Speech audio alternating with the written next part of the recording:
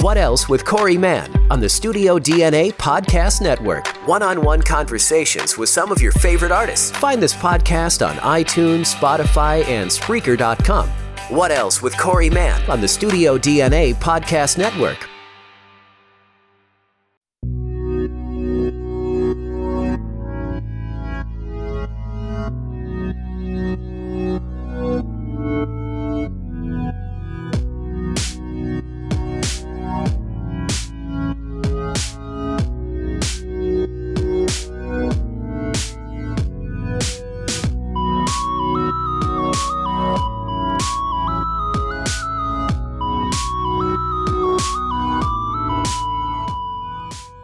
Welcome, everybody, to episode 102 of Disney Plus Reviews. I'm Phil Sousa, and I'm here with my good friend and co-host. He's giving, he's jolly, and he works very hard one day a year. It's Grant Youngsma. What's up, Grant? Wouldn't that be great, Phil?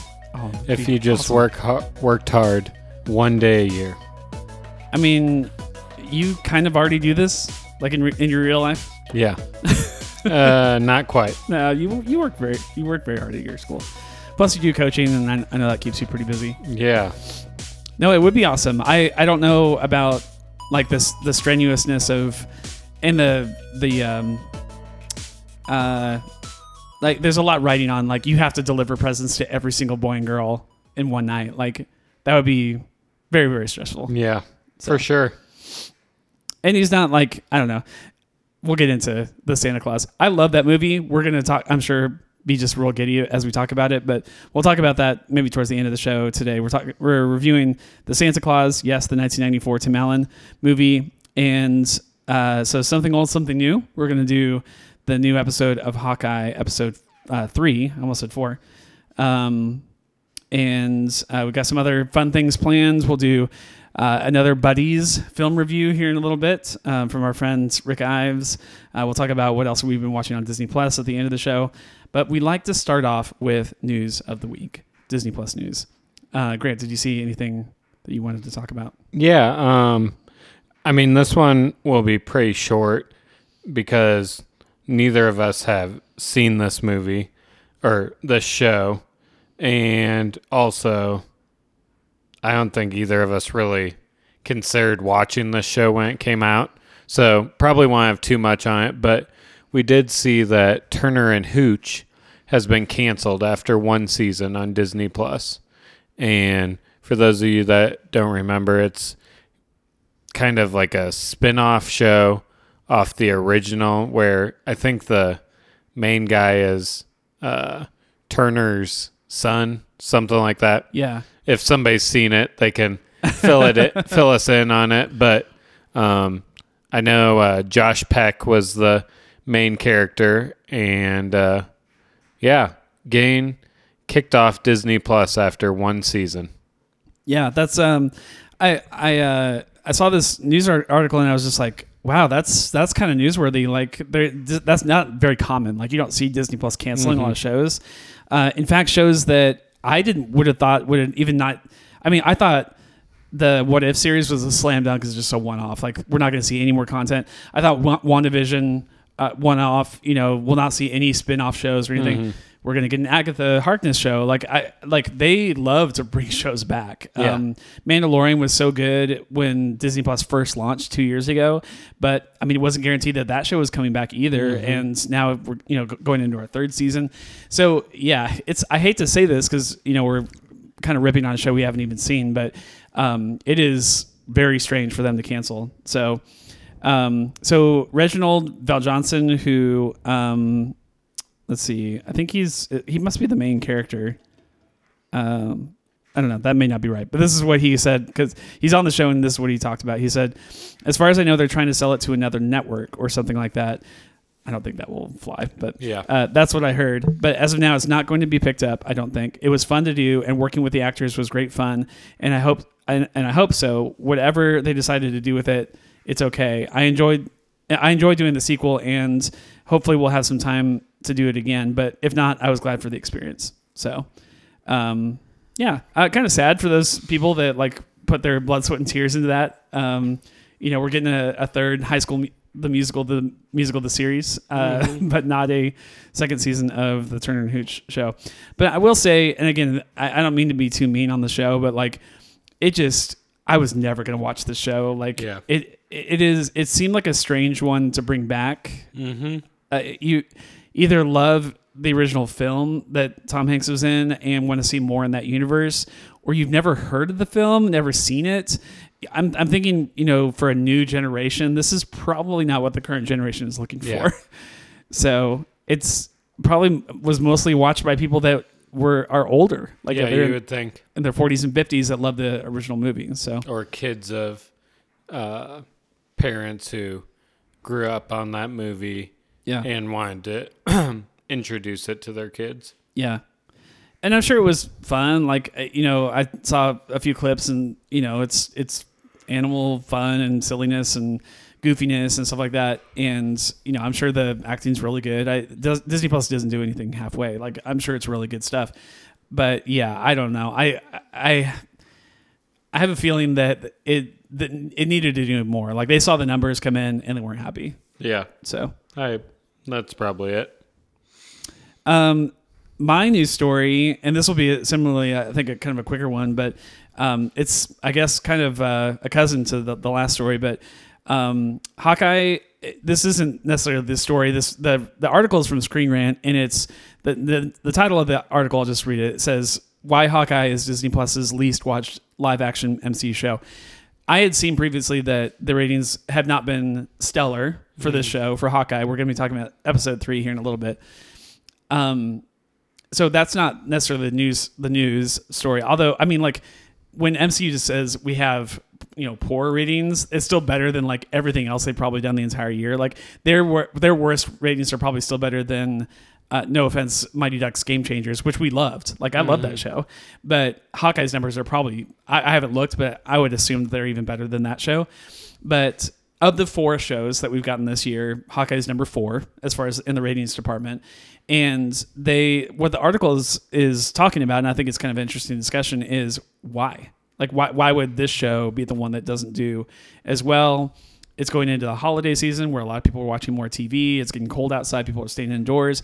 Why is this the show that people aren't watching of the 4? And when I say aren't watching, it's still like their first episode had like 1.5 million viewers. So like, again, their numbers aren't terrible, but of the 4, it is the lowest. So here's some of the numbers. It says, let's see. So they spent $25 million each episode. Think about that. $150 million for the series. 1.5 million households tuned in for the premiere in its first 5 days. It went down from there to 1.3 million for the second episode. And Loki, its first 5 days was 2.5 million viewers, almost double what Hawkeye's is. So that's what we're talking about. Falcon and Winter Soldier was 1.8. WandaVision was 1.6. You kind of give WandaVision a little bit of a pass because it was the first one out of the gate, and it looked weird, I think, to a lot of people. Otherwise, I think that WandaVision's numbers would have been even higher. But yeah, 2.5 million for the last one, and then this one is just not hitting it. So here are the 4. And then, if you can think of another one, or we can discuss these. But here are the 4 reasons that they say. 1, Hawkeye is a smaller MCU story. It's not as big in scope as the other stories that we've gotten, globe traveling or going to like Time Variant Authority or whatever. Hawkeye is less necessary MCU viewing. And I think what they're talking about is it's not telegraphing anything major to come. Like we're not going into multiverse here. It's just, it feels like you could skip this one and be okay. Fans are suffering from Marvel overload. I think that's debatable. That's their third reason. We can talk about that. And then 4th one, Hawkeye isn't the most popular Avenger, which is kind of funny because they kind of actually tease, like they kind of make fun of themselves in the show. Like in Hawkeye, they talk about that, about how he's not very popular. But I don't know. What of those 4, what do you think is the most interesting or most spot on? Or do you have one that you it's not the overload because I don't think so either. Yeah. We just came off What If. Like, there's been other shows too. I would say the one, and I feel like you could also use this with Black Widow, is it's kind of head scratching why we're getting this now where they're really, I mean, obviously Black Widow's kind of being written off now, and anything that happens in the Black Widow realm will most likely be Yelena.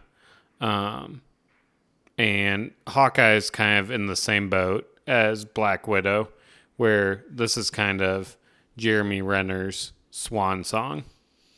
Yeah, although I did see an article, I don't know what's true. You know, it's hard to tell what's actually true when you read the news, but another article I read was saying that like they have more planned for him. Like it's rumor. I don't know if that's actually going to happen, but they're saying like they'll use him again. Yeah, like future movies. But I agree with you that this is probably this is the biggest thing he will do maybe ever. Like from this point forward, there won't be like a major role for him going forward. So. It is the introduction of a new character, which you would think people would tune in for, but maybe people aren't necessarily interested in this character, like like the second coming of of an arrow shooter kind of character. I don't know if that's playing into it or not. Although I think Haley Steinfeld is great. Like I think she's really knocking it out of the park as that character. I think we'll get into the review of episode 3, but we talked about episode 1 and 2 not in the best light. Like I think the story has been kind of suffering, but I do think it picks up a little bit in 3. But yeah, maybe that's part of it too, that people heard it's not as good as the other stuff.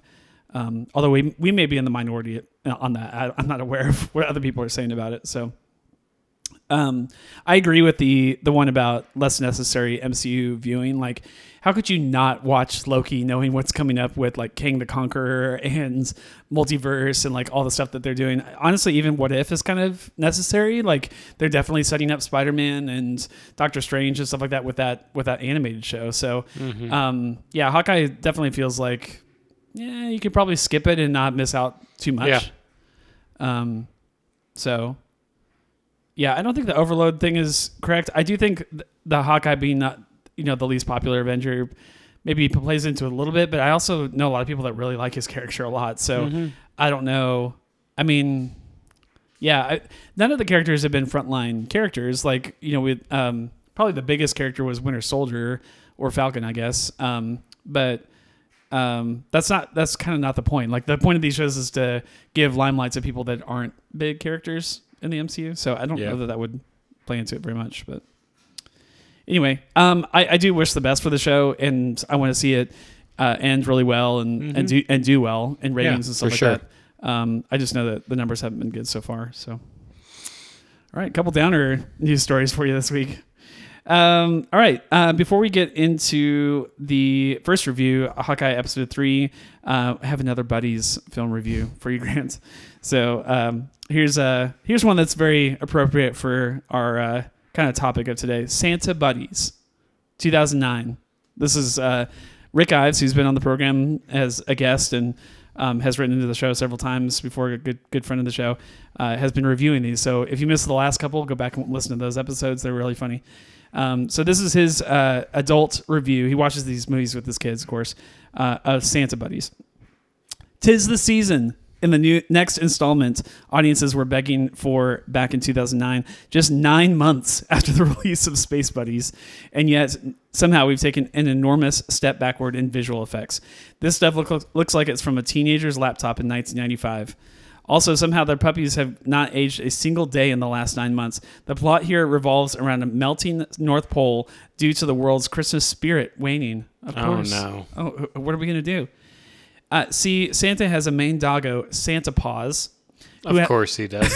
Who has a son, Puppy Paws. I have a feeling he's not making this up. Who decides to run away and is captured by an evil dog catcher before our regular cast of puppies have to, you know what? It really doesn't matter. Just sit back, relax, and watch Christmas be saved. Luckily, the buddies have already learned to pull a sled.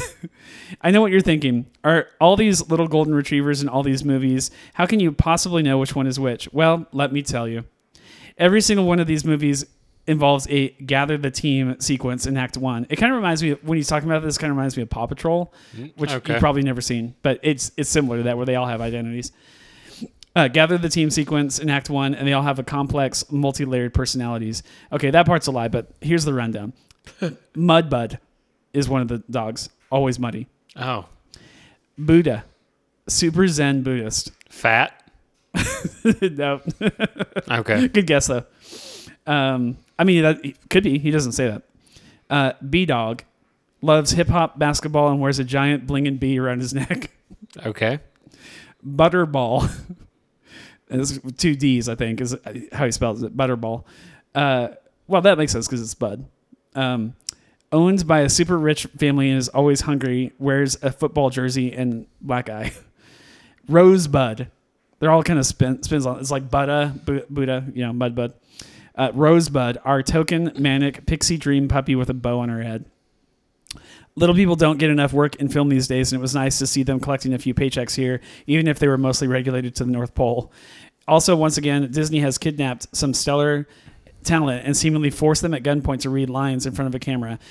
George Wendt and Tim Conway are slumming it here. That's one thing that I'm interjecting here. That was one thing that was surprising about the other ones, the other reviews that we read. I'm like, these actors are in these movies. These are like straight to video films. Yeah. It must be like charity work for them or something. I don't know. The pay can't be great. The big surprise was Christopher Lloyd. Oh my. Turning into a performance that will leave you feeling, dare I say, something. Anyway, 5 out of 5 puppies. Next. So that's the end of the review. We'll have another Santa-themed Buddies film review next week. I'm excited about that one too. So keep those coming, right, Rick? We love them. All right, Hawkeye episode 3. I guess I'll jump in real quick first, and then let you go as long as you want. That's fine. This episode turned up for me. Like it's starting to trend. I'm starting to ride the excitement train a little bit higher now. It's still not. I don't think this episode is still as good as anything that we saw from Loki, or it might be on. It might be starting to get a little bit on par with Falcon and Winter Soldier for me. After a very disappointing first couple episodes, episode 3 was starting to go, okay, I see what you're doing, show. Like, I'm starting to kind of enjoy this a little bit. So that's just kind of my general thoughts. But why don't you give your general thoughts and then just start talking about the episode? Yeah. I would definitely say that after watching this show, I'm definitely more intrigued. I definitely see potential with this show going forward. There is a huge Marvel character that we're led to believe is going to show up in this show, which I'd say it's pretty accurate that this character will appear. We can talk about that in a little bit. Yeah, we're doing full spoilers for the episode. Yeah. So yeah, turn away now, I guess, if you haven't watched it. But So I feel like with that character, it's definitely intriguing what Kevin Feige and Marvel will decide to do with this character, because it's really the first time in the new MCU that we're going to see this character. But I mean, still, the one thing is Yelena still nowhere to be found. Mm-hmm. And we have 3 episodes left. Yeah. So I feel like that is such a disappointment from this show. Haven't we kind of sung that song before? Like almost all the shows have been that way. Like with Loki, it was like, where's the big, the big bad or whatever of this Time Variant Authority company? We really don't even get to see what's her name? The girl. I keep wanting to call her Sophia, but that's not right. The girl that he teams up with, Loki teams up with. No, she's Loki in her own universe. Yeah. Sylvia. Yeah. Or Sylvie. Yeah. I keep wanting to call her Sophia, which is close, but yeah, not Sylvie. Sylvie doesn't really jump in until like the second half of the show. And was it Falcon and Winter Soldier? We were trying to look for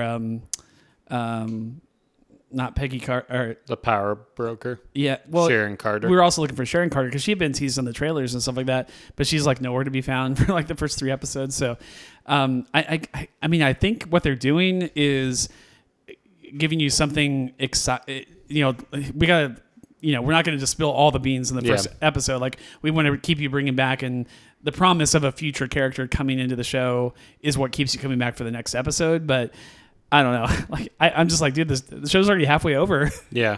And it's almost like with the reveal of, we're going to get Kingpin in this show. Yeah. And he kind of overshadows Yelena at this point. What's your... I know we try not to get too overhyped and stuff like that on these shows because we've been burned on that specifically with WandaVision. But what do you think they're going to do? Well, one article that I have read is Kingpin is the new person that owns the Avengers Tower. Okay. And so this could have some tie-ins with Spider-Man because I know they want to bring in Daredevil too. So I would be so hyped for that, by the way. I'm interested to see what direction they go with, but Kingpin's already been casted and he's been a long rumor for the Hawkeye show. Yeah. And I would say we'll get Kingpin. It might not be till the last episode, but my assumption is that we'll get him at least for one episode in this show. Yeah. Yeah, and he might not even they might not even fight him or anything. He could just be kind of the shadowy figure. Yeah, a lot of the rumors are kicking up because there's been little Easter eggs here and there. Like one of the backdrops to one of the sets is Fat Man auto repair or something like that. Like they're starting to give you some teasers. The big, we'll talk about it in depth here in a second, but the big action scene in the middle of this episode is that car chase, right? Mm-hmm. Where there's a camera in the back seat and it's spinning 360 degrees around and this big long one shot. It's 2.5 minutes without any cuts, right? And that's what Daredevil's famous for. The Netflix show did that famously, 3 or 4 minute long one cut action set pieces. And so, a lot of people are the writing's on the wall. It's obviously in Hell's Kitchen. It's obviously Daredevil territory. This is going to happen. And again, I try not to get too hyped up, but if I'm being honest, I would love that. So a lot of people are saying it's Vincent D'Onofrio because he tweeted something a month or two ago or whatever saying this is going to be fun. Hawkeye, this is going to be fun. That doesn't mean he's in it. He might just be excited to see something that's happening around a project that he used to do. But yeah, it could mean he's in it as a character. Yeah. So, yeah. I'd like to see Vincent come back because I think he was great, really, really good at that as that character. And I don't remember the actor's name, but the guy who played Daredevil in that show is phenomenal. And he's really good. I don't know how much of his own stunts he was doing, but I think he was doing a lot of the fight action sequences. And he's really good. He's kind of a Shang-Chi kind of fighter, very good hand-to-hand combat kind of guy. And so I just love to see his character at all in the MCU, and we just haven't gotten that officially. Yeah. So, but again, how do you balance, the whole point of the show is to say, here's Kate. We want to get you to get to know Kate. So they're going to bring in Daredevil, from Netflix. They're going to bring in Kingpin from Netflix. That seems like a bad idea. Yeah. I don't really think we'll get Daredevil, but I would say it's pretty for sure that we'll get Vincent D'Onofrio. Yeah, that'd be great. Yeah, he would, because there is someone above Maya, and we'll talk about Maya. We haven't even talked about her yet, but they're saying oh, Maya's the top of the food chain, and they're saying no, there's actually someone above her. Yep. So there's that one scene. Let's get into Maya a little bit because she's really kind of centerpiece of most half the episode at least. But there's that one scene where she's a little girl and Uncle is what they call him comes by to pay his condolences or whatever, and he grabs her cheek, but we don't see him, so it's just his hand, right? And his arm, it's okay, well that looks like Kingpin's arm. It's okay, that could be a lot of people, but that's a lot of it is people are oh, that's got to be him. That's got to be him. Yeah. So, what do you think of Maya's backstory? The whole deaf thing, I think is really intriguing. Yeah, I think that's really cool. We kind of saw it in Eternals, but not this in depth. Yeah. So, I enjoy Maya's character, and I think it's cool because she also has a prosthetic leg. Yeah. So and she definitely can hold her own in any sort of fight. So I'm very intrigued with her character, and I think it's really cool how she does the signing and all that. And I'm very, like, her backstory was very cool. Yeah. It was cool to see her upbringing through that. And obviously, I don't think she's the main bad guy, but I think as far as kind of like a hench person, I feel like she goes pretty well with Taskmaster in Black Widow, similar to that type of character. So I'm interested to see how they use her going forward. But I mean, for this episode, I mean, she did a good job. I was impressed with the character. Yeah, I think she's a great actress. I like the connection that she has with Hawkeye, with Clint. Mm-hmm. He's not deaf, but he's going deaf. Like they teased it. I think even in the first episode they were talking about, well, yeah, because his son is like signing to him and stuff like that. He wears a hearing aid now because of all the trauma he's made to his ears. Like in Age of Ultron and other movies, like his hearing's just gotten completely destroyed from all these things exploding around him. And so because of that, he was not like he's born deaf, but he can kind of identify with her a little bit. Mm-hmm. He doesn't know how to sign, which she kind of actually is angry about. Like, there's that one scene where he's in, chains or whatever, and she's like, like it's almost like you haven't earned the right to wear that hearing aid. Like, you don't know how to sign. Like, this isn't something that, you're basically like, treating a handicap, and it's your strength is, your lack of hearing is your strength now, that kind of thing. Yeah. And so, she has a lot of disdain for him, just, knowing that he's like posing, and mm-hmm. trying to treat his deafness with technology and stuff like that, as opposed to just embracing that culture. So I don't know. Their connection is interesting to me. We haven't seen a lot of interaction with them, and we may not get a whole lot left in the last 3 episodes, but this is one of the first shows that they've done where, like, I feel like the two characters, I mean, I guess you could say that about Agatha and Wanda, but like the two characters are definitely linked. Like they have a lot in common. I feel like they were really two sides of the kind of the same coin. Mm-hmm. A lot of people say that about like Batman and Joker, like, just one bad day is the only difference between those two guys.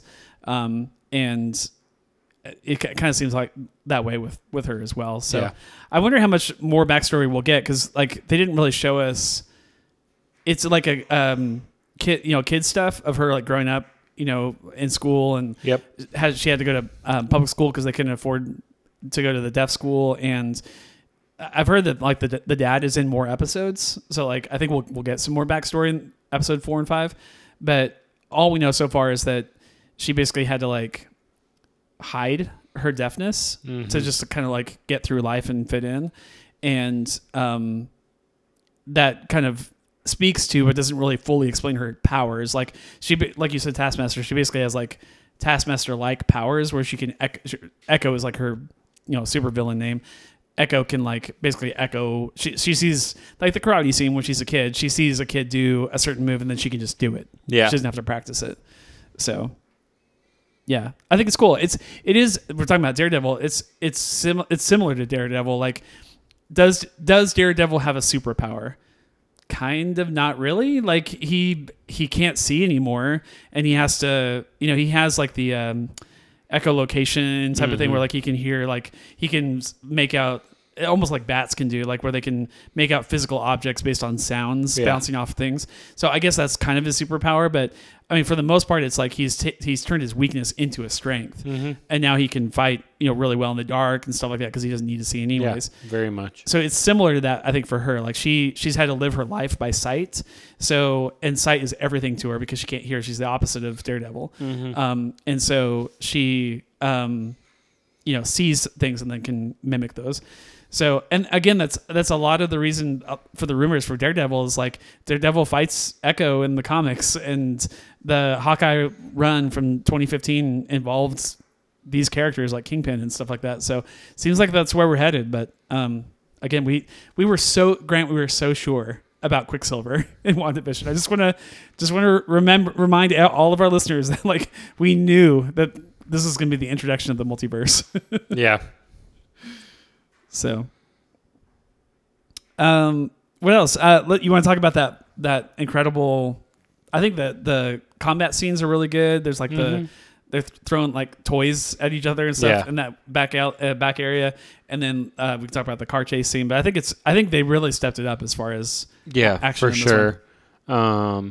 This episode as a whole definitely felt more like Marvel than the first 2 episodes did. Yeah, and I definitely feel like if people were unsure of this show after the first 2 episodes, I would say watching the 3rd episode would bring some hope back to the show.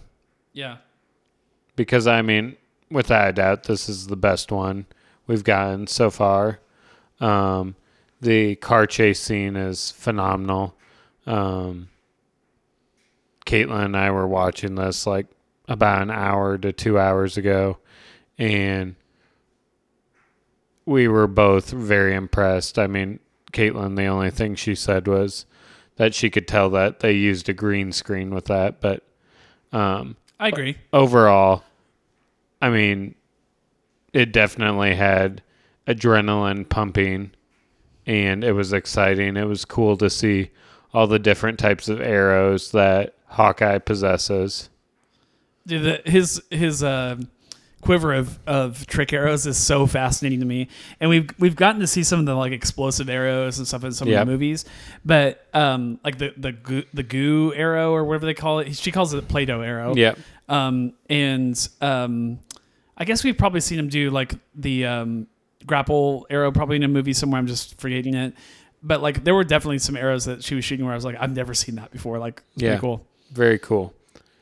And I mean, we've already touched on this in our last episode, but the whole thing with Christmas music going on, it's just cool. Yeah, it does have it's almost like it's not creepy is not the right word. It's like it feels urban. Like it's when you think of Christmas movies, you think of Hallmark, like sappiness, right? And that's just not what this is. Like it's you're listening to Nutcracker music, whatever, as they're like bashing people's skulls in and stuff like that. It has more of like a Die Hard kind of feel to it in that way. So I really liked the spider. I'm just calling it the spider arrow. I don't know what it was called. It's like a multi-grapple, basically. She fires that thing and it like shoots all these tendrils out and it grabs all the Christmas trees around them and just swarms that car. That was really cool. Talk about the pin arrow though. I thought that was awesome. Yeah, that was very cool, where he basically tells Kate to just shoot an arrow up, and he's going to shoot one too. And basically Hawkeye's arrow basically like engulfs Kate's, and it turns into basically like a missile. And I mean, that was crazy. Yeah, it basically like, Giant Man from, Ant-Man, Civil War and stuff like that. Yeah. It basically does that, which I didn't know that they could do that. Maybe that's canon and I just don't remember, but like that you could just take like an inanimate object. I mean, I guess you can. If you can make a suit big, you can make an arrow big, I guess. But yeah, it was it was like a missile. You dropped like a freaking bomb on that van and just explode. I mean, it just pummeled that thing. So yeah, that was awesome. And then the grapple arrow to swing under the bridge and land on the train. I'm like, okay, we're now in full like Falcon and Winter Soldier territory as far as action. Like I was on board and like, clenching my fingers as I was watching. I was like, this is cool. Like I don't know how they're going to get out of this. And it felt really, there were moments of where you felt like they were in control of the scenario, firing, bomb arrows and stuff like that and blowing things up. But there were other moments where I was like, oh my, like they probably won't get out of this alive, So, it was really, really well done. I agree with the green screen thing. It's not like, it doesn't take me completely out of it because I mean, we talked about 25 million an episode, but they make like movies for like 250 million a movie. Like, and I know it's it's only 45 minutes as opposed to 2.5 hours or whatever, but you know, math wise, like they're spending like a third of what they would normally spend. So I'm okay with it. It still looks really, really good for the budget that they're doing, because they still have to pay, you know, the actors and all the set people. I'm sure there's hundreds of people on this. I mean, you got to think that these actors are raking in some good money with this. Yeah. So during the by the way, I forgot how good Hawkeye is in close combat. Like, he's not even firing arrows, and he's just kicking dudes' butts left and right. And you know, Haley Steinfeld's holding her own pretty well as Kate as well. You know, she needs help still, but is still, you know, doing a pretty good job in combat. But when she kicks his hearing aid out and it drops, and they have to like take him to the doctor and get a new one or whatever, I was like, that's cool. Like that was a really neat idea. Like, you could tell she did that on purpose to, like, you know, make him, even for a few hours, live his life the way she has lived her entire life. Like, that was a neat scene. And it was so funny when they went to that cafe afterwards, or whatever, and he got a new hearing aid or got fixed, and he turns it off on purpose just so he doesn't have to listen to her chatter. She's like, what was that off the whole time? Yeah. I want to talk about, because we kind of teased this earlier in the podcast episode, but I wrote down this line towards the end of the episode. They're talking, and it's like one of the quieter moments where it's just the two of them just kind of, you know, theorizing about their lives and stuff like that. And Clint says, "I'm not a role model to anyone." I thought about that a lot. Like, after watching the episode, that was one of the lines I kept coming back to. Like, he's kind of the anti-Cap, or maybe anti-Iron Man. Like, those guys love to be in the limelight. They love, and I'm not saying this is a bad trait. It's just, I don't think that either one is bad. I think it's just not what he wants to do. Like, I don't know. What's your take on it? Because like, Cap is like, I'm going to wear the flag and represent America. And I feel like the line definitely goes back to his past. And I feel like the reason him and Natasha get along so well is they've both done things that they're not proud of. Oh, yeah. Whatsoever. Black Widow and her whole past with the widows. And then Hawkeye and his whole past with Ronin. Yeah. They've killed a lot of people. They've hurt a lot of families because of it. Yeah. And I feel like that's definitely why he feels like he isn't a hero or a role model. Yeah, I didn't even think about that. That's great. That totally makes sense too, because like, she keeps quizzing. You can tell she's very interested in the identity of the Ronin, but he's clearly not going to tell her it until maybe the final episode or the 5th episode. It'll come out at some point. You would expect, but he's not ready to tell her, and so he's just like, look, just trust me, like, you don't want to be like me. So yeah, that's really good. Yeah, I like that he's this ghost. You know, he's like, I'm not the one that gives interviews after a fight. You know, that's Cap's job. Like, let him do that stuff. Let him, you know, take the interviews and be idolized by children everywhere. I'm a ghost. Like, I get in, I get out. I don't wear a big flashy costume. That's not who I am. Yeah. So yeah, I think that's cool. Let's see. We learned little bit about Kazi, who's the, like the second in command. Like, yeah, which he's another Daredevil character, isn't he? I think so. I did a little bit of research after watching this episode, but I didn't have a lot of time. But yeah, I think he's in the comics, isn't he? Yeah, I think they both, Echo and Kazi, I think they both come from Daredevil. Okay, so he's obviously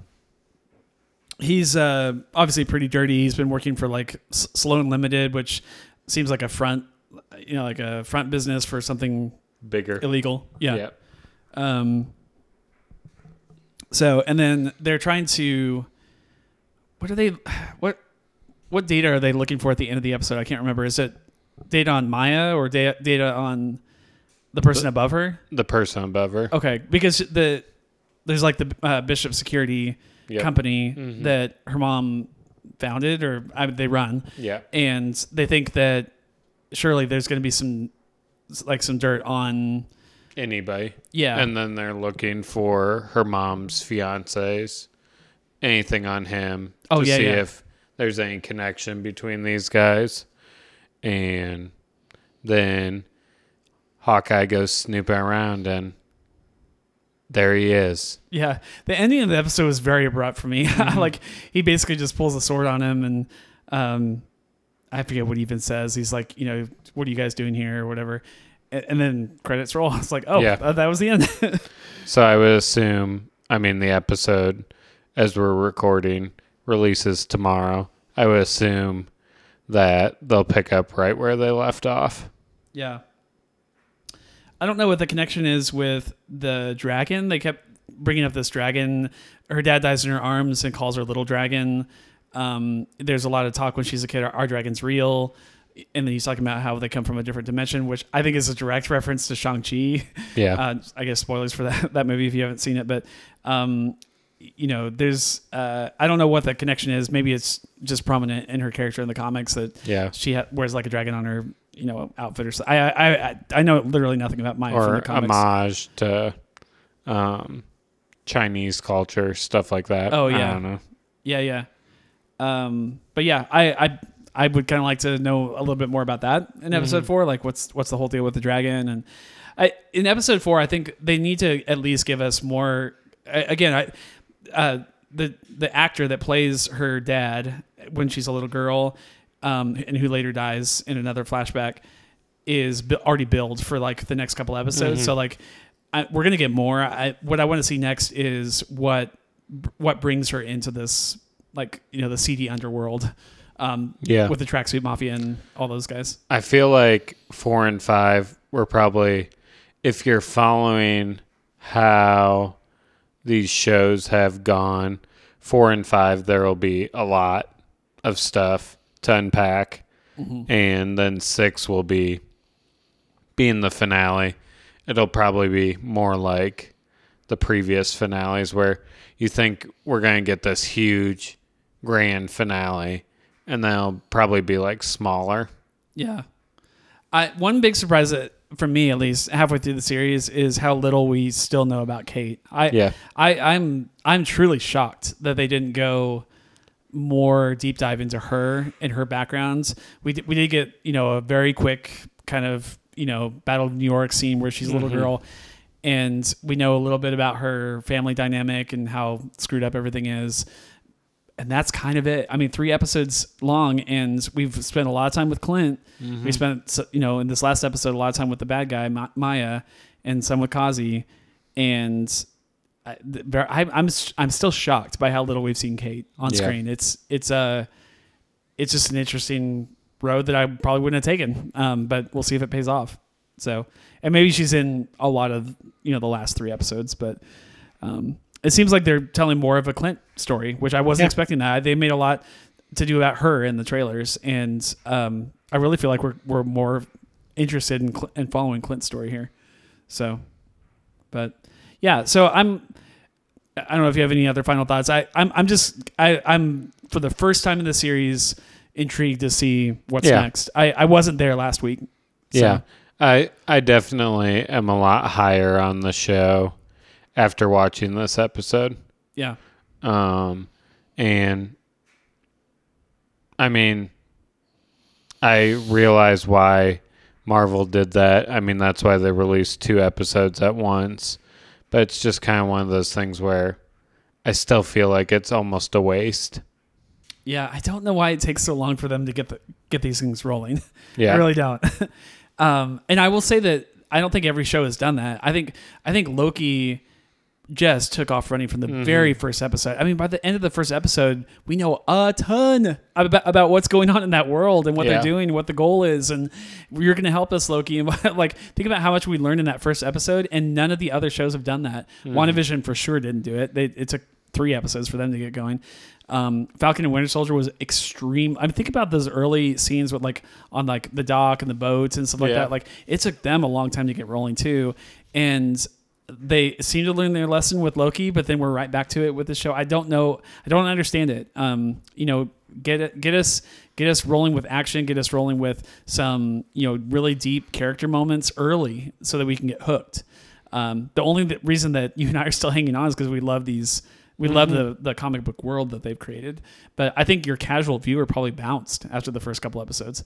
We know that to be true because of the numbers. They were at 1.5 on episode 1, and they had 200,000 people bail after that. So, and those episodes came out on the same day. Think about that. So, anyway, I'm definitely intrigued to see what's next. We have to see Yelena at some point. I think she was in the trailer for episode 4. I saw like some rumors about that. I briefed over. I think they released like a mid-season trailer or something like that, and she popped up in it. Okay, so if it's a mid-season, it may not mean episode 4. Yeah, I'm ready to see her, man. I love her she was easily my favorite character in the Black Widow movie. So. Yeah, I want to. Give me more Yelena. Give me more of the Julia Louis-Dreyfus character. Mm-hmm. I want to know more about her too. But again, I don't know. There's a certain point where it's too much. There are too many characters in a 6-episode story arc. Yeah, I hear you. We'll see. All right, 'tis the season, Grant. We're talking about a Christmas movie this episode. In 1984, The Santa Claus came out. You watched it tonight. I watched it earlier today, so it's pretty fresh in our minds. I loved this movie growing up. I remember seeing this in theaters with my parents. I think I was, 94, I would have been sure. Hold on, Phil. Yeah. It says Florence Pugh is credited for 3 episodes. Oh, all 3 of the episodes. So, I mean, we haven't seen her in 1, 2, and 3. Yeah. So she should be in 4, 5, and 6. Cool. That's got me excited. Continue. Yelena is a very interesting character. Yeah. If you watch the Black Widow movie, you know that already. So, yeah, I'm very excited to see more of her in the second half. Yep. I think Kate is going to get very little screen time in the show in general. I think we may have already seen most of her screen time already. She'll certainly be in every episode, but for sure, you're going to bring in Yelena, maybe almost certainly Julia Louis-Dreyfus. She needs to at least connect the dots between Yelena and Hawkeye, which we saw a little bit of. Spoilers for Black Widow, we saw a little bit at the end of that movie, but I think we need more than what we saw at the end of Black Widow. And so, yeah, I don't know. It's going to be a lot to fit in. Kingpin, Yelena is like, wow, there's a lot of characters in this. So, yep. All right, I'm very excited to talk about Santa Claus. I think I was 15. If it came out in holiday season 94, I was 15. I was like the prime age to go see this. I loved Home Improvement when the movie came out. Loved Tim Allen. He was just so funny to me, and I just remember just cackling with my dad, watching him do all his silly antics and stuff like that. I don't know what. Before I get into my general thoughts on it, you've seen this movie more times than I have. I've seen it like 3 or 4 times, but you've seen it a lot. Yeah, I've definitely seen this movie double digits. This movie definitely gets the replay during the Christmas season, along with the Home Alones, Jingle All the Way, Christmas Vacation, and Elf. Probably. Yeah, we watch this movie at least once. I think Elf is definitely inspired by this movie. I think it does a lot more in the comedy department, obviously, clearly. But I think Elf, there's no way that the people that wrote Elf didn't have some inspiration from this movie. Yeah. When did I just want to plant this seed, and then if it comes up, we can talk about it. But when did Robin Williams, what were we talking about? Mrs. Doubtfire. Yeah, when did Mrs. Doubtfire come out? 93. Okay. I think this movie is definitely, you want to talk about inspiration, I think it's definitely inspired by Mrs. Doubtfire in some ways. Yeah. I think it stands alone and could fully exist in a world that doesn't have Mrs. Doubtfire. But there's definitely some connections to make, I think, between the 2 dad characters and the 2 kids in it, and just how, it's like divorce or going through a divorce situation, and like, the dad essentially like not proving his worth, but like gaining an appeal with his kids that he didn't previously have. I think there's definite connections to make. I think I like this movie the same as Mrs. Doubtfire, or maybe even more than Mrs. Doubtfire. In some ways, just because I think Tim Allen's Robin Williams is so good as Mrs. Doubtfire, so it's hard to compare. But Tim Allen's delivery of the comedic lines and stuff like that is so perfect. I can't even imagine anyone else doing it better than he does. Yeah, so I would agree with that. He embodies Scott Calvin so much. Yeah, this movie is. I mean, there's just so many different parts in this movie that just make it enjoyable to watch over and over again. Yeah. I mean, it has all the qualities of a movie that you come back to over and over again. Yeah. If nothing else, just because of the Santa lore that they do in this. Mm-hmm. So if you've not seen the movie or haven't seen it in a while, we'll kind of refresh your memory. He basically, not directly, but he kind of kills Santa in the first 20 minutes of the movie and puts on the suit and coat. You're the big guy, right? So he becomes Santa slowly over the course of the movie. He kind of slowly transforms into Santa. Doesn't really even believe in Santa at the beginning of the movie. And yet wants to keep that childlike faith and wonder in his kid, and his new stepdad or soon to be stepdad is, doing everything he can to pull that out of him and help him grow up too fast. And the movie essentially becomes kind of a proof of concept for him, like that I really am Santa and I really am going to do this, but also legitimizing his son's, belief in Santa. But I think what is at this time of year, why it's infinitely rewatchable is all of the questions about Santa that kids ask, like, oh yeah, how do the reindeer fly? What if they don't have a chimney at their house? How does Santa get into that? Like all these. How does he visit all those kids in one night? One night. And kudos to this movie. They answer every question that they pose. Like there's maybe other lingering questions that I honestly probably get answered in the Santa Claus 2 and 3. But like going back to this one, I was like, man, they nailed it. Like they nailed the doubt, but also the answer to the doubt. Like they tied a, no pun intended, a nice little bow around every question. So yeah, it's really good. What are some of your favorite like funny moments? Well, of course, right off the bat, you get Charlie coming to visit Dad. He doesn't want to visit him. And so the scene with his mom right before he is leaving is making sure that she's going to be there first thing in the morning, because it's just agonizing that he has to spend. And one of my favorite sticks throughout the movie is the whole gag about Neil being a psychiatrist. Oh, yeah. And he calls himself a doctor, but in Scott's eyes, he's not a real doctor. But one of my favorite scenes right off the bat is, which it's kind of like Jingle All the Way, where he's trying to get there in a hurry.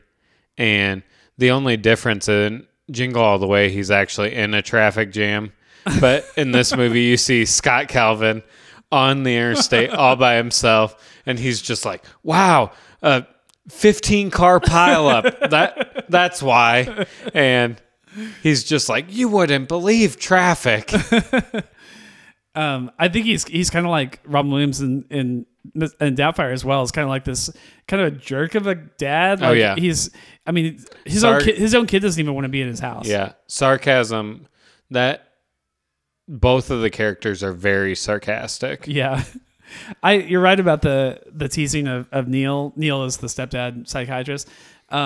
Man, he literally never stops making fun of him to his face. Like he's at their house, like just ripping him into shreds. And Neil has like no comeback for anything. It's so funny to me. And the whole thing with his sweaters, the whole movie is great. And then I think one scene that people will always remember is him burning the turkey and them going to Denny's.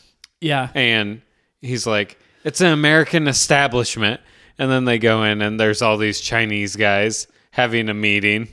Yeah. And so that's hilarious. And then they're basically... And Charlie's like, those flames were really big, Dad. And then they get the burn the turkey section. Yeah. He's like putting it out with a fire extinguisher. And then we meet Judy. Yeah. And Judy the waitress, not Judy the elf. Oh, right. And so, I mean, it just gets off to a great start. Yeah, this movie's instantly funny. Like within the first 5 minutes, you're already laughing for sure. His kind of backstory of the character is he's like, I don't know, he's not CEO, but he's like the planning guy or whatever for this toy company. He came up with the idea for this doll that's like made them all rich. They talk about like he works one day a year, like he's got it made in the shade and this, he works on the 52nd floor of this huge building probably. Yep. And so, he is, because of that, it's kind of callous. And he's like, there's one scene where he's like, it's like, take your parents to school day, like, show and tell for your parents or whatever, whatever they call that. And at that point, Charlie is just convinced that his dad is Santa. That's his new job now. He's Santa. And he's like, no, I'm like Santa. I'm jolly. I only work one day a year. That's what he means. I'm like Santa. So that's kind of his, I think it's really clever how they set him up as like a guy that pushes toys to a guy that delivers toys. Like it was really neat, that kind of juxtaposition. I also really liked the psychiatrist part. I think was really smart writing as well. Like, because so much of the movie is about Charlie appearing psychotic. And so his stepdad is trying to convince all the adults around him that I've got this. Like, I'm going to help my new son, my stepson, to not be crazy anymore. Like, to knock some sense into him basically. But, of course, Charlie's telling the truth the entire time. And, the psychiatrist is the hardest to convince. So, yeah, I think it's brilliant. Like character placement. All the writing's really good. Let's talk about the CGI a little bit, because I watched a little bit of the towards the end of the movie with you right before we recorded. I don't think it's that bad.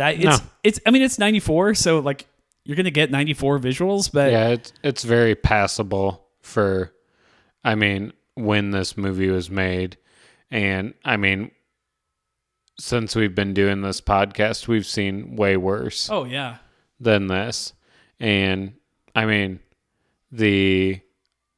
we already talked about before we started recording how he like sucks down into the chimney. And it's not awful. It's not the worst thing I've seen. I think in 2021, it actually, there's parts of it actually look kind of good. Like, yeah, I was actually surprised.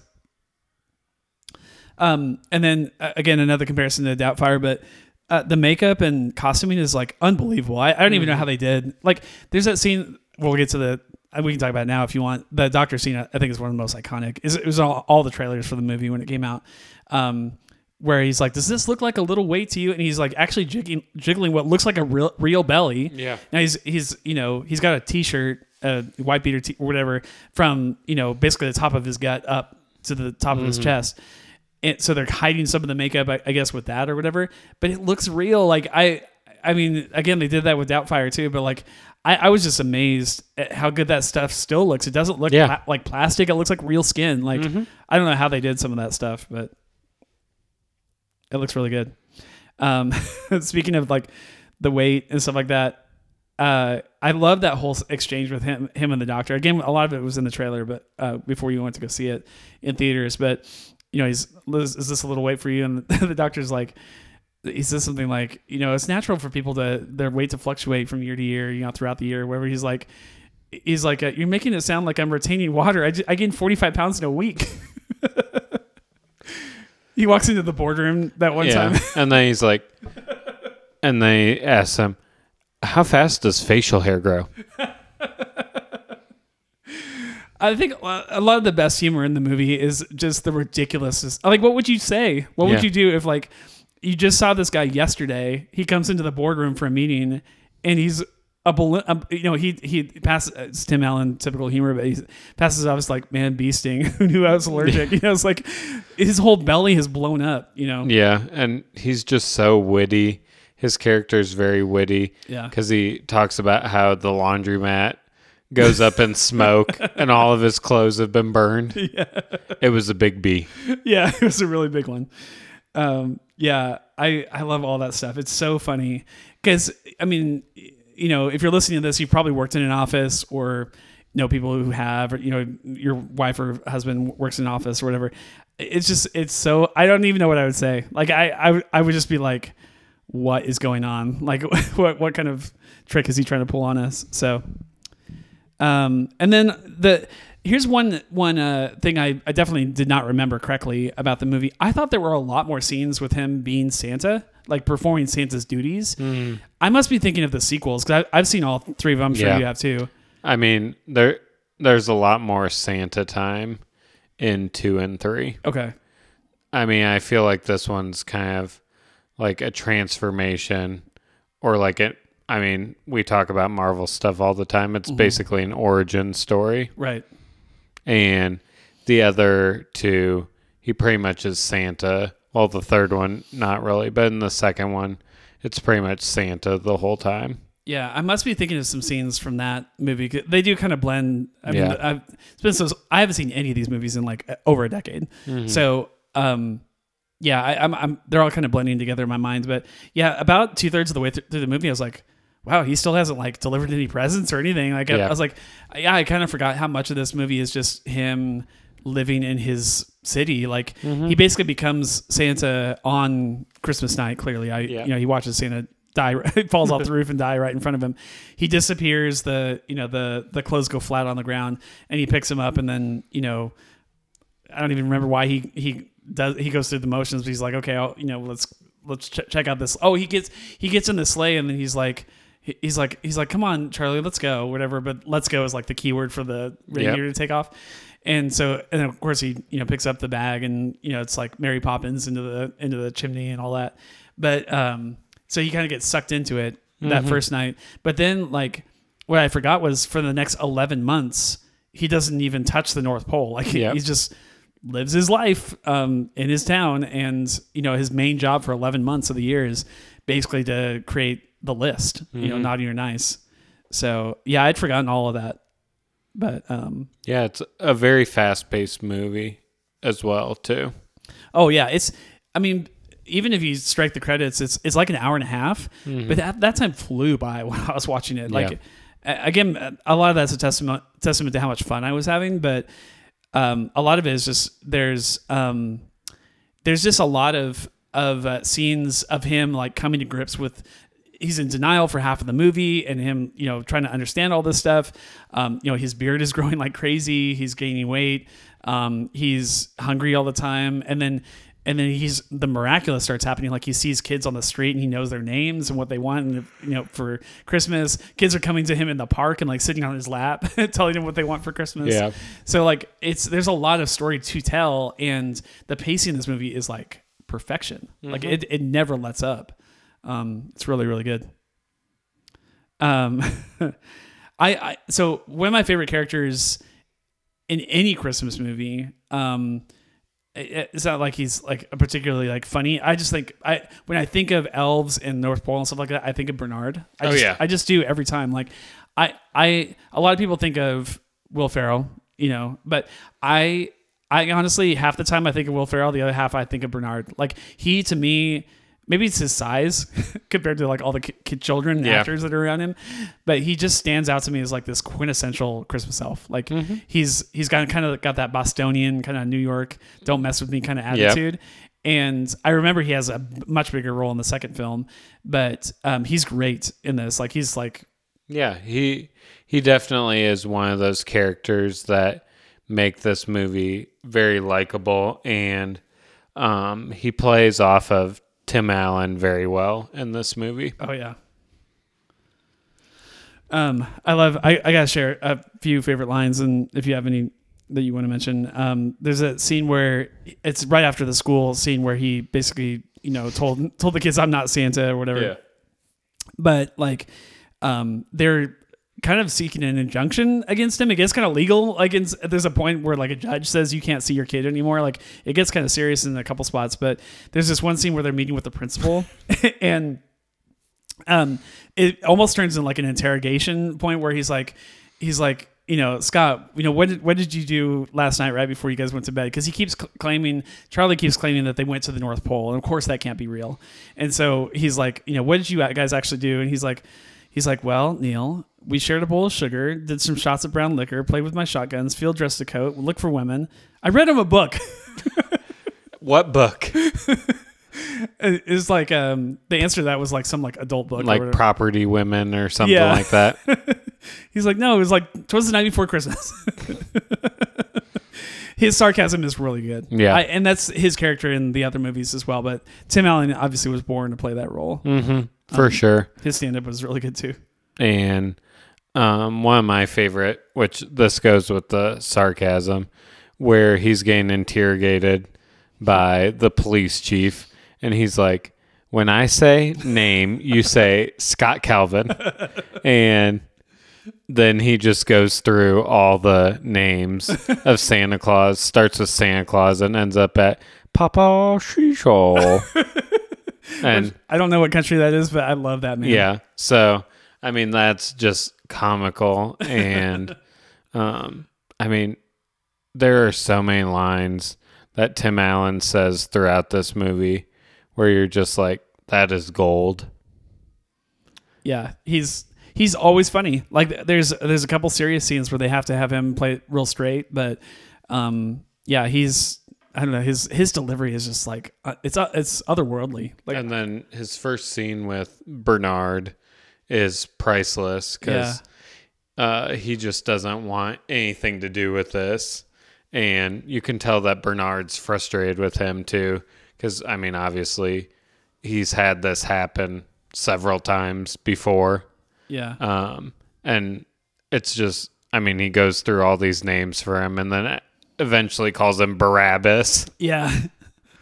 And so, I mean, I feel like the characters of Bernard and Neil, they both play off of, and the mom as well. I feel like all three of those characters play off of Tim Allen very well. Yeah. And they did a very good job casting for this movie. Oh yeah. Yeah. I don't know that I'd really even seen I don't know that to this day I've seen those actors in a whole lot else. I know I've seen them in just one or two other things, but yeah, brilliantly casted. They got a lot of kids in this movie too. Like when they go up to the North Pole, the Elvis are 1,200 years old or whatever, but they look like children still. And yeah, there's a ton of kids that they had to cast for the movie as well, and it looks really good. Yeah. Really, I only have one negative, and it's really kind of nitpicky, but I don't know that I buy the motivation coming from Mom and Neil very much. Sometimes it does make sense. Sometimes I feel like it's getting a little ham-fisted. Basically their motivation overall is they want. Mom keeps talking about keep him grounded, like don't let him, fly too high in the air. They don't want him to go off the deep end with believing in Santa. Like he's really taking it too far. Mm-hmm. And so, but like that, their response to that is to like go to the judge and like, I don't know. It seems a little extreme for what they think is really going on. If they truly believe that that's all that's happening to their son, they take some like really strong legal action against. For sure. Yeah. So now, again, that's really nitpicky. This is ultimately a movie for kids. It's a family film, and they don't have to make it super believable for people to enjoy it. I do think there's a couple things that kind of fall apart when you really think about it too hard. So I don't know that I even caught that when I, watched this back in the 90s, but yeah. And then the movie basically ends with him, fully embracing his new role as Santa. And I think it's super cheesy, but Charlie's mom takes the whatever it's like the divorce papers or whatever. Like, you can't spend any more time. It's not like what do you call it when you can't go within like 100 feet or whatever? Restrain or it's not like a restraining order type thing, but it is basically like you can't see your son anymore. And she throws it in the fireplace and it burns up, and it's a very like 90s. We have to have a happy ending kind of ending, and it's a little cheesy. Wouldn't have it any other way, Phil. Yeah, exactly. And Neil finally believes at the end. He's like Scott, and kind of gives him that side eye, and he's like, Santa? And he gets his weenie whistle at the end, which he really wanted when he was a kid, never got. Mom gets the mystery date game. So, yeah. Everybody has a happy ending. And Charlie gets a snow globe, and he can see his dad whenever he wants. Is there something like that in Elf? Am I making that up? There's nothing in Elf that's like, take this object to like remind you of me or whatever. I don't think so. Okay. I must just be thinking of Santa Claus then. But I think the snow globe is very iconic as well. Like when you think of these movies, you probably think of the snow globe at some point. Mm-hmm. So, yeah. Any other thoughts on 1994's The Santa Claus? No, not really. I mean, obviously, if you haven't seen this movie, I would definitely say it's a must watch. And that doesn't, I mean, some people will say, I mean, there's 3 of them, but I would definitely say just because you watched the first one doesn't mean you have to be inclined to watch the other 2.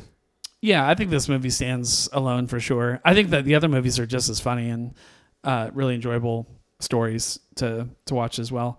I honestly, I remember, I think I even said this last week on the program, but I've always remembered this movie fondly. I knew it was one of my favorite films, but I also haven't seen it in over a decade. And so I was starting to doubt that a little bit. I was like, I wonder if this movie really holds up as well as I think it does. And again, watched it today, and the answer is it totally does. It completely holds up.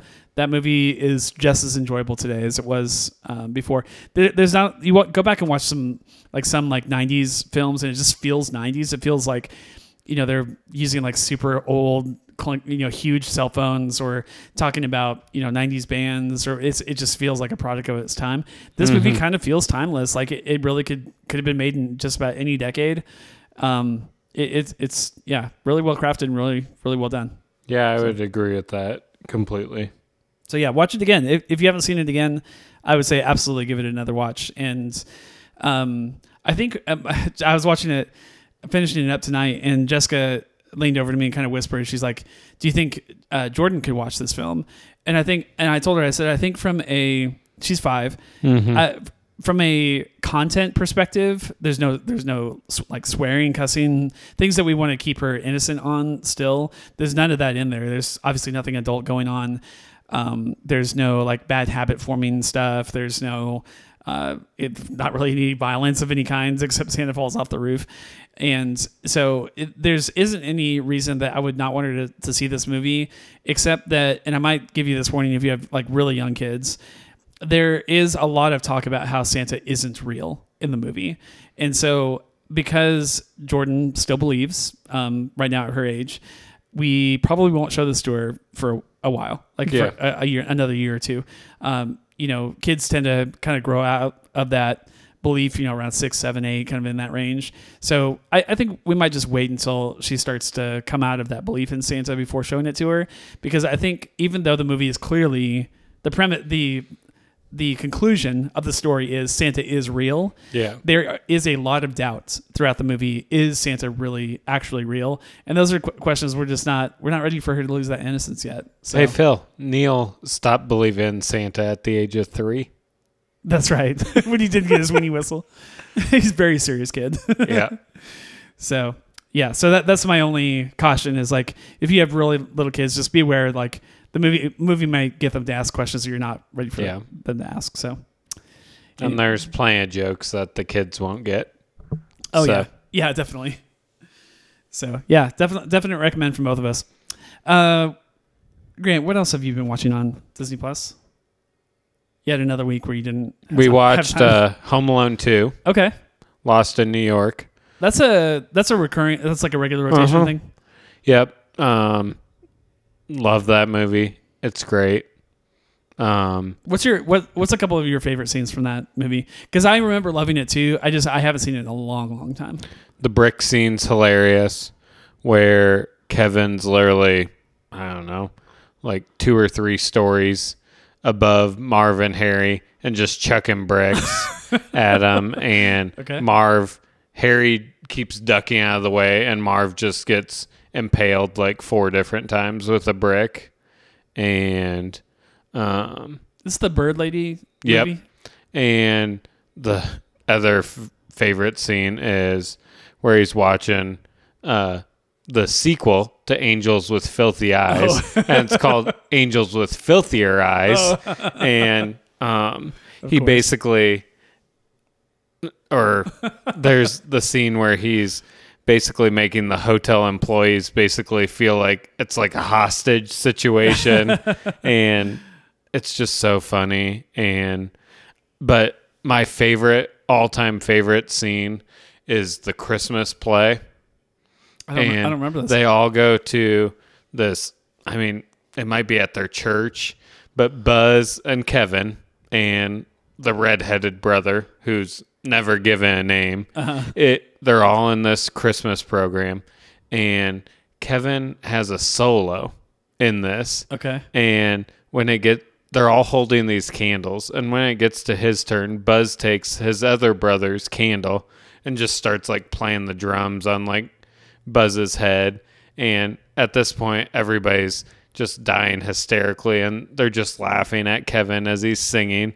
And then he turns around and sees Buzz Buzz quickly like acts like he's not doing anything. And then Kevin like pushes him, and all the kids like fall off the stage. But the one scene of this is they have an older, bigger lady playing the piano, and a Christmas tree gets knocked over, and it literally knocks the lady off of the piano bench, off the stage. And it's just humorous. And then straight after that, they're basically having like a trial where Kevin and Buzz are talking about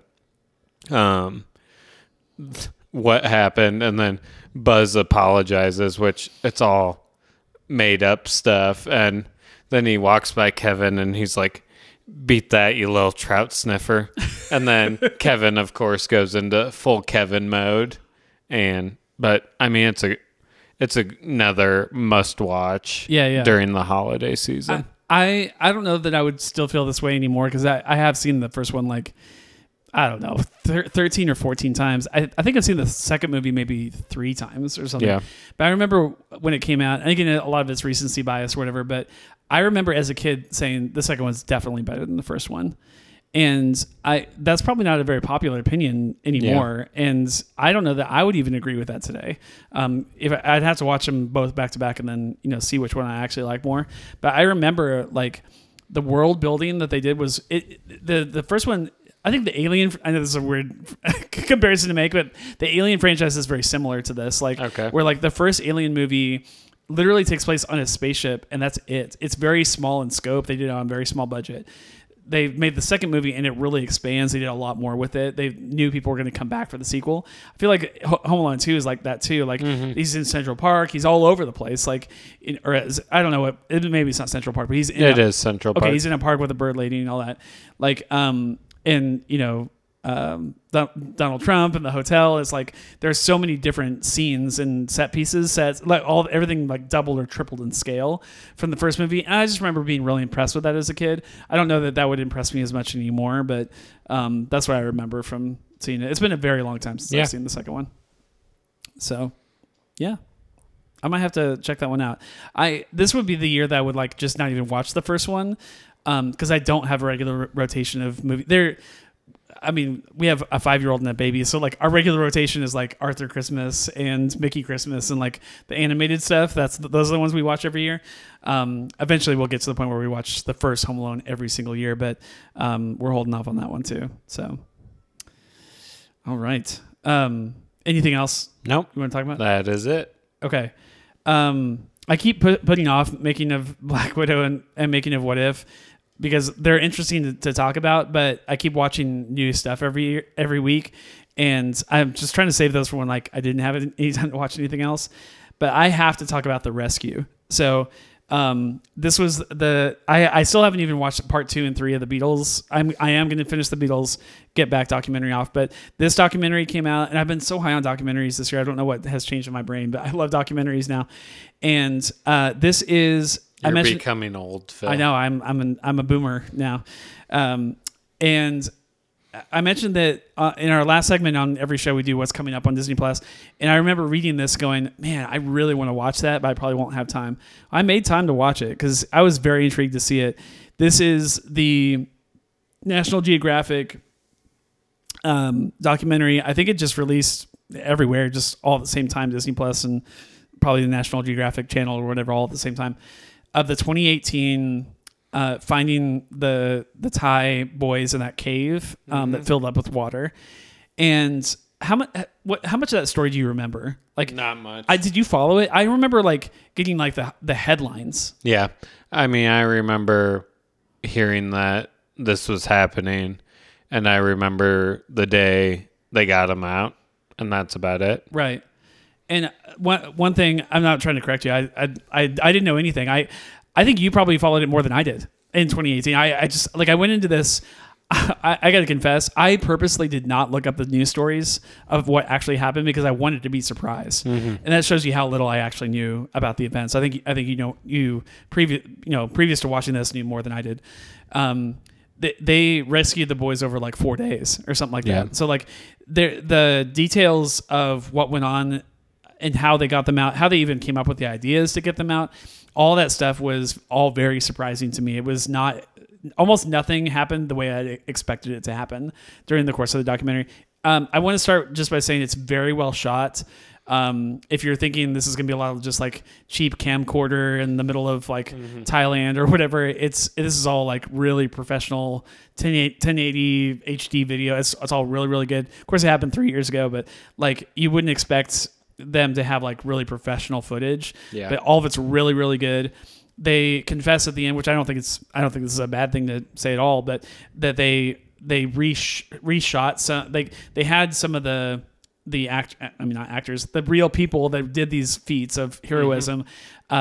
They flew them out to Thailand to do some reshoots of like, let's pretend like this is happening in real time, to kind of fill in some of the gaps in footage that they didn't have, which I think is fine. Like it was just cool just to see what they were up against.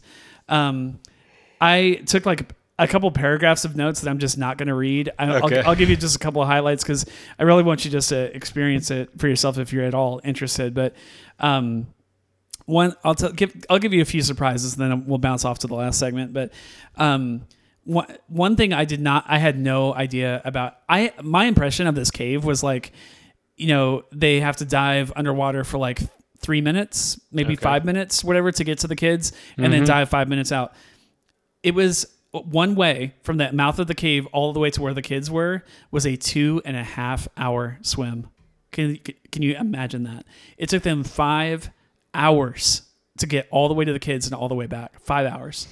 I couldn't believe it. Like they were talking about they're talking in kilometers, but I'll translate it for like miles and stuff. But it was only like, what did they say? It was like, so basically think of the letter T. The mouth of the cave is at the bottom of the letter T, and it goes up. I think it quite literally goes north, up to the T, to the cross at the top of the letter T, and the cave goes to the right and it goes to the left. The boys were to the left of the cross, the cross point, and they to get to the T was like 0.8 miles, which sounds like, that's not that you can walk 0.8 miles in 5 minutes or 10 minutes or whatever, but to swim it took them like it was over an hour to get there.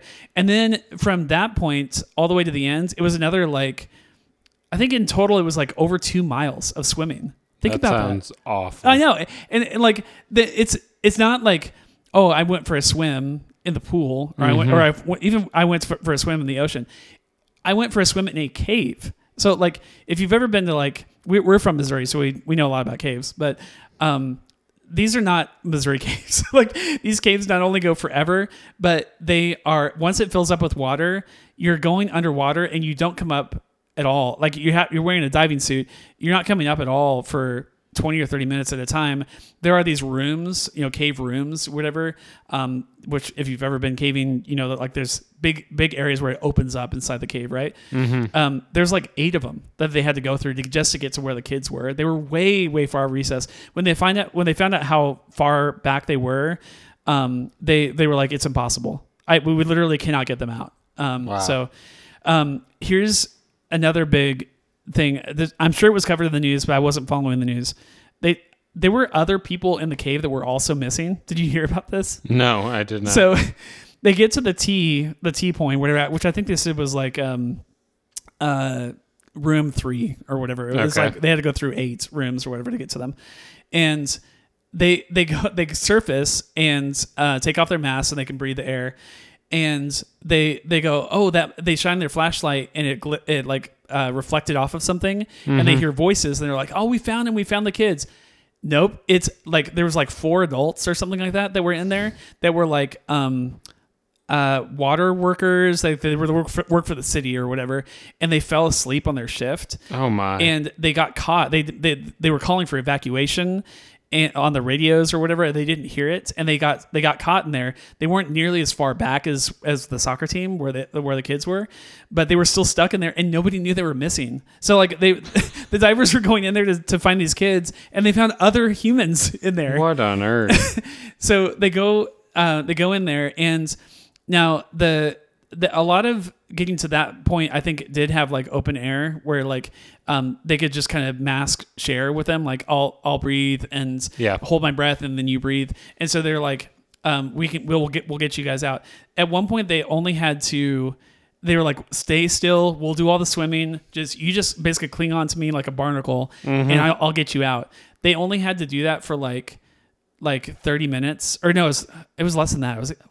Was it like 3 minutes? It wasn't very long at all.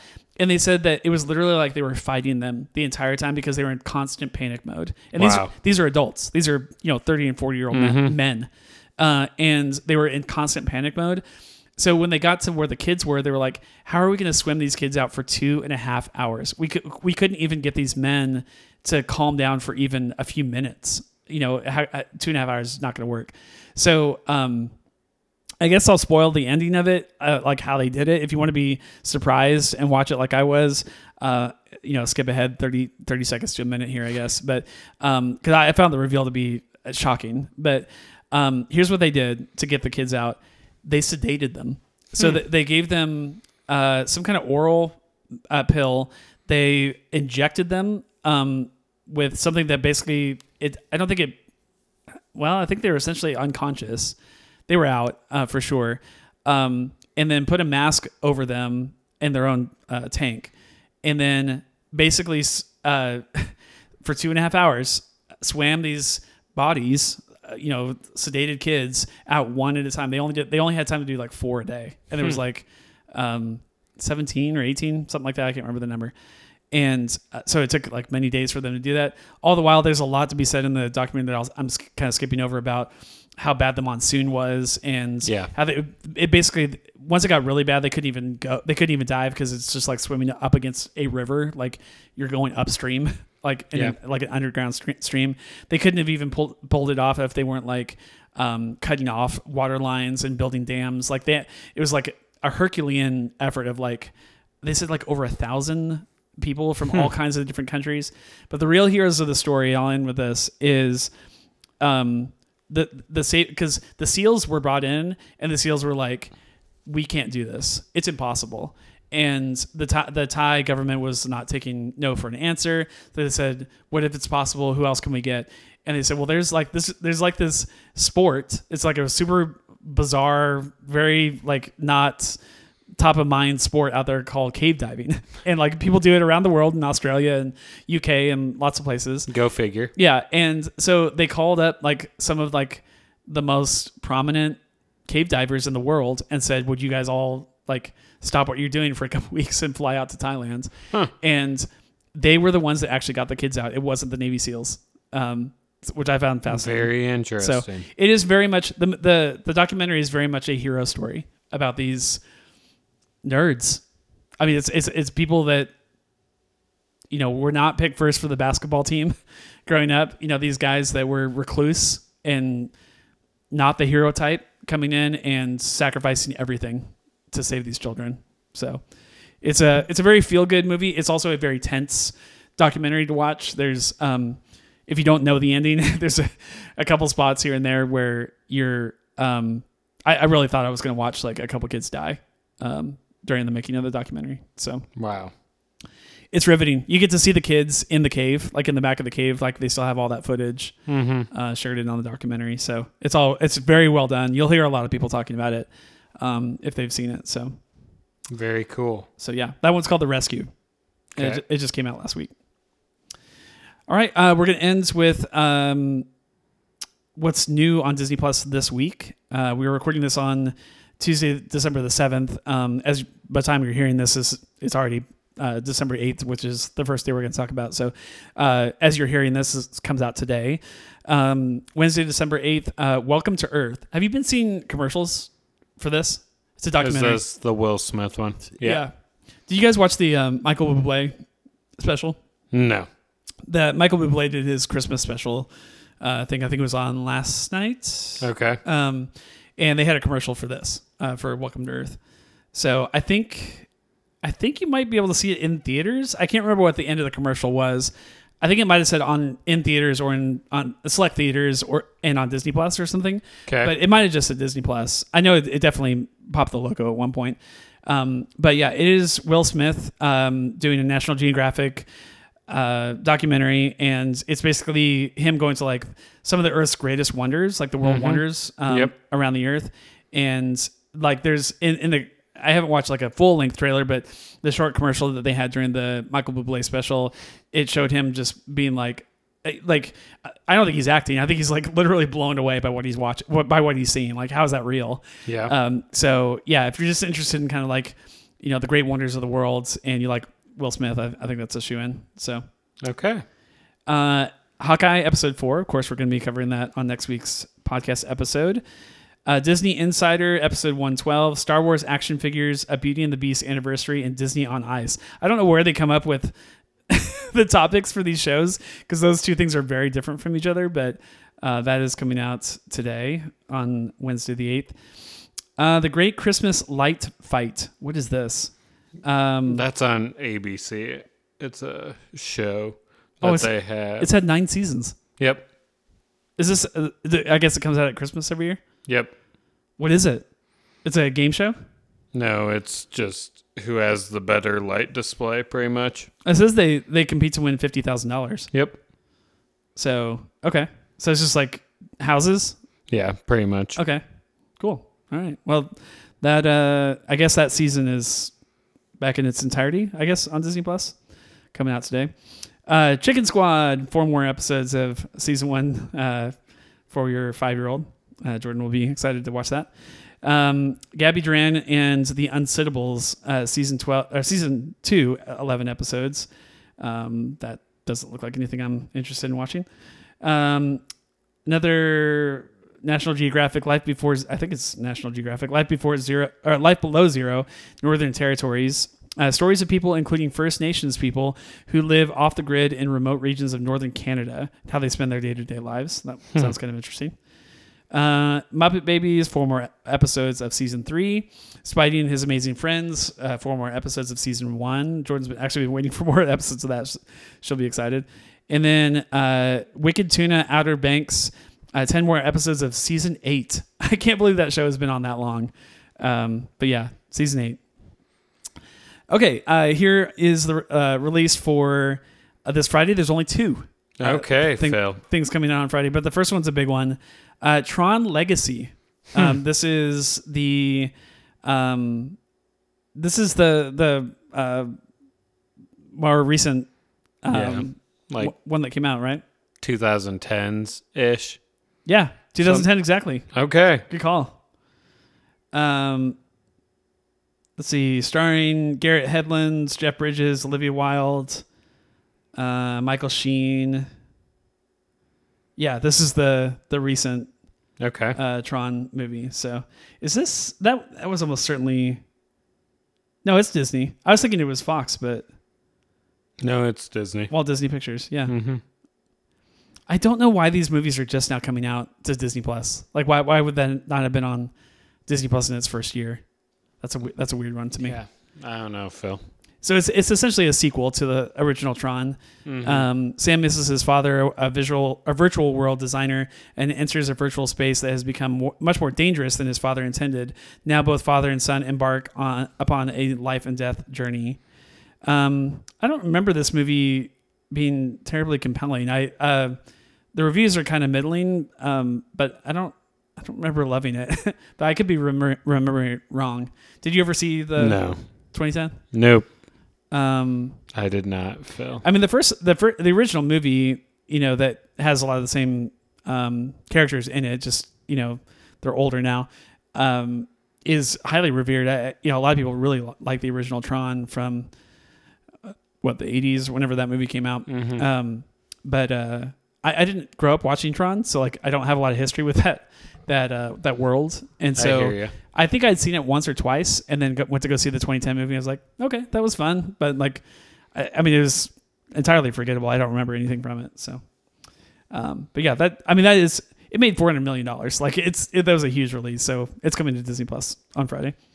And then the only other thing is Disney Holiday Magic Quest. I thought this came out last week. This is where they have to do challenges at Walt Disney World attractions. Did this not come out last week? I thought we talked about it last week. Maybe it's just more episodes. Is it a recurring show now? I don't know. They might might be releasing a new episode every week. That's really bizarre. Unless they just got the website that we use might have just got the date wrong. Could be.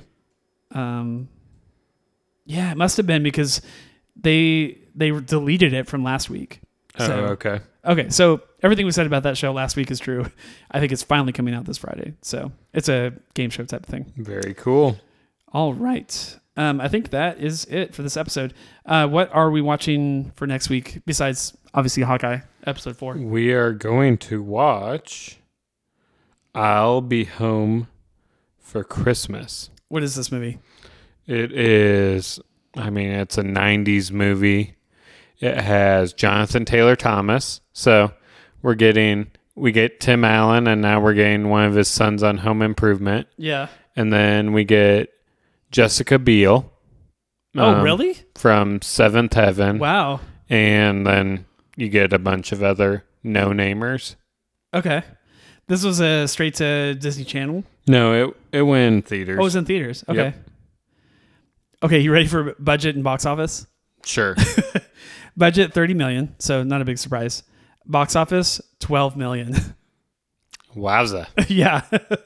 It did not come anywhere close to making its money back. Hey, that doesn't surprise me. Yeah. So again, keep that in mind, $30 million is what they spent. It made only $3.9 million in its opening weekend. Its opening weekend, it was 6th at the box office. There were 5 movies, probably including movies that came out like the week before. Hey, that made more money than that movie. That does not surprise me, but I do very much so enjoy this movie. Okay. All right. Well, I won't spare you with some of the reviews that I just scanned over just now. They're not very favorable, but I will be excited to see what you enjoy about this movie.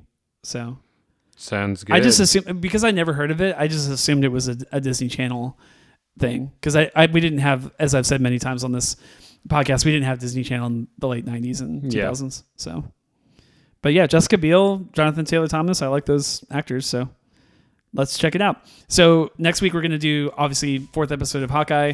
I'll Be Home for Christmas will be our second review for next week, staying with the Christmas season.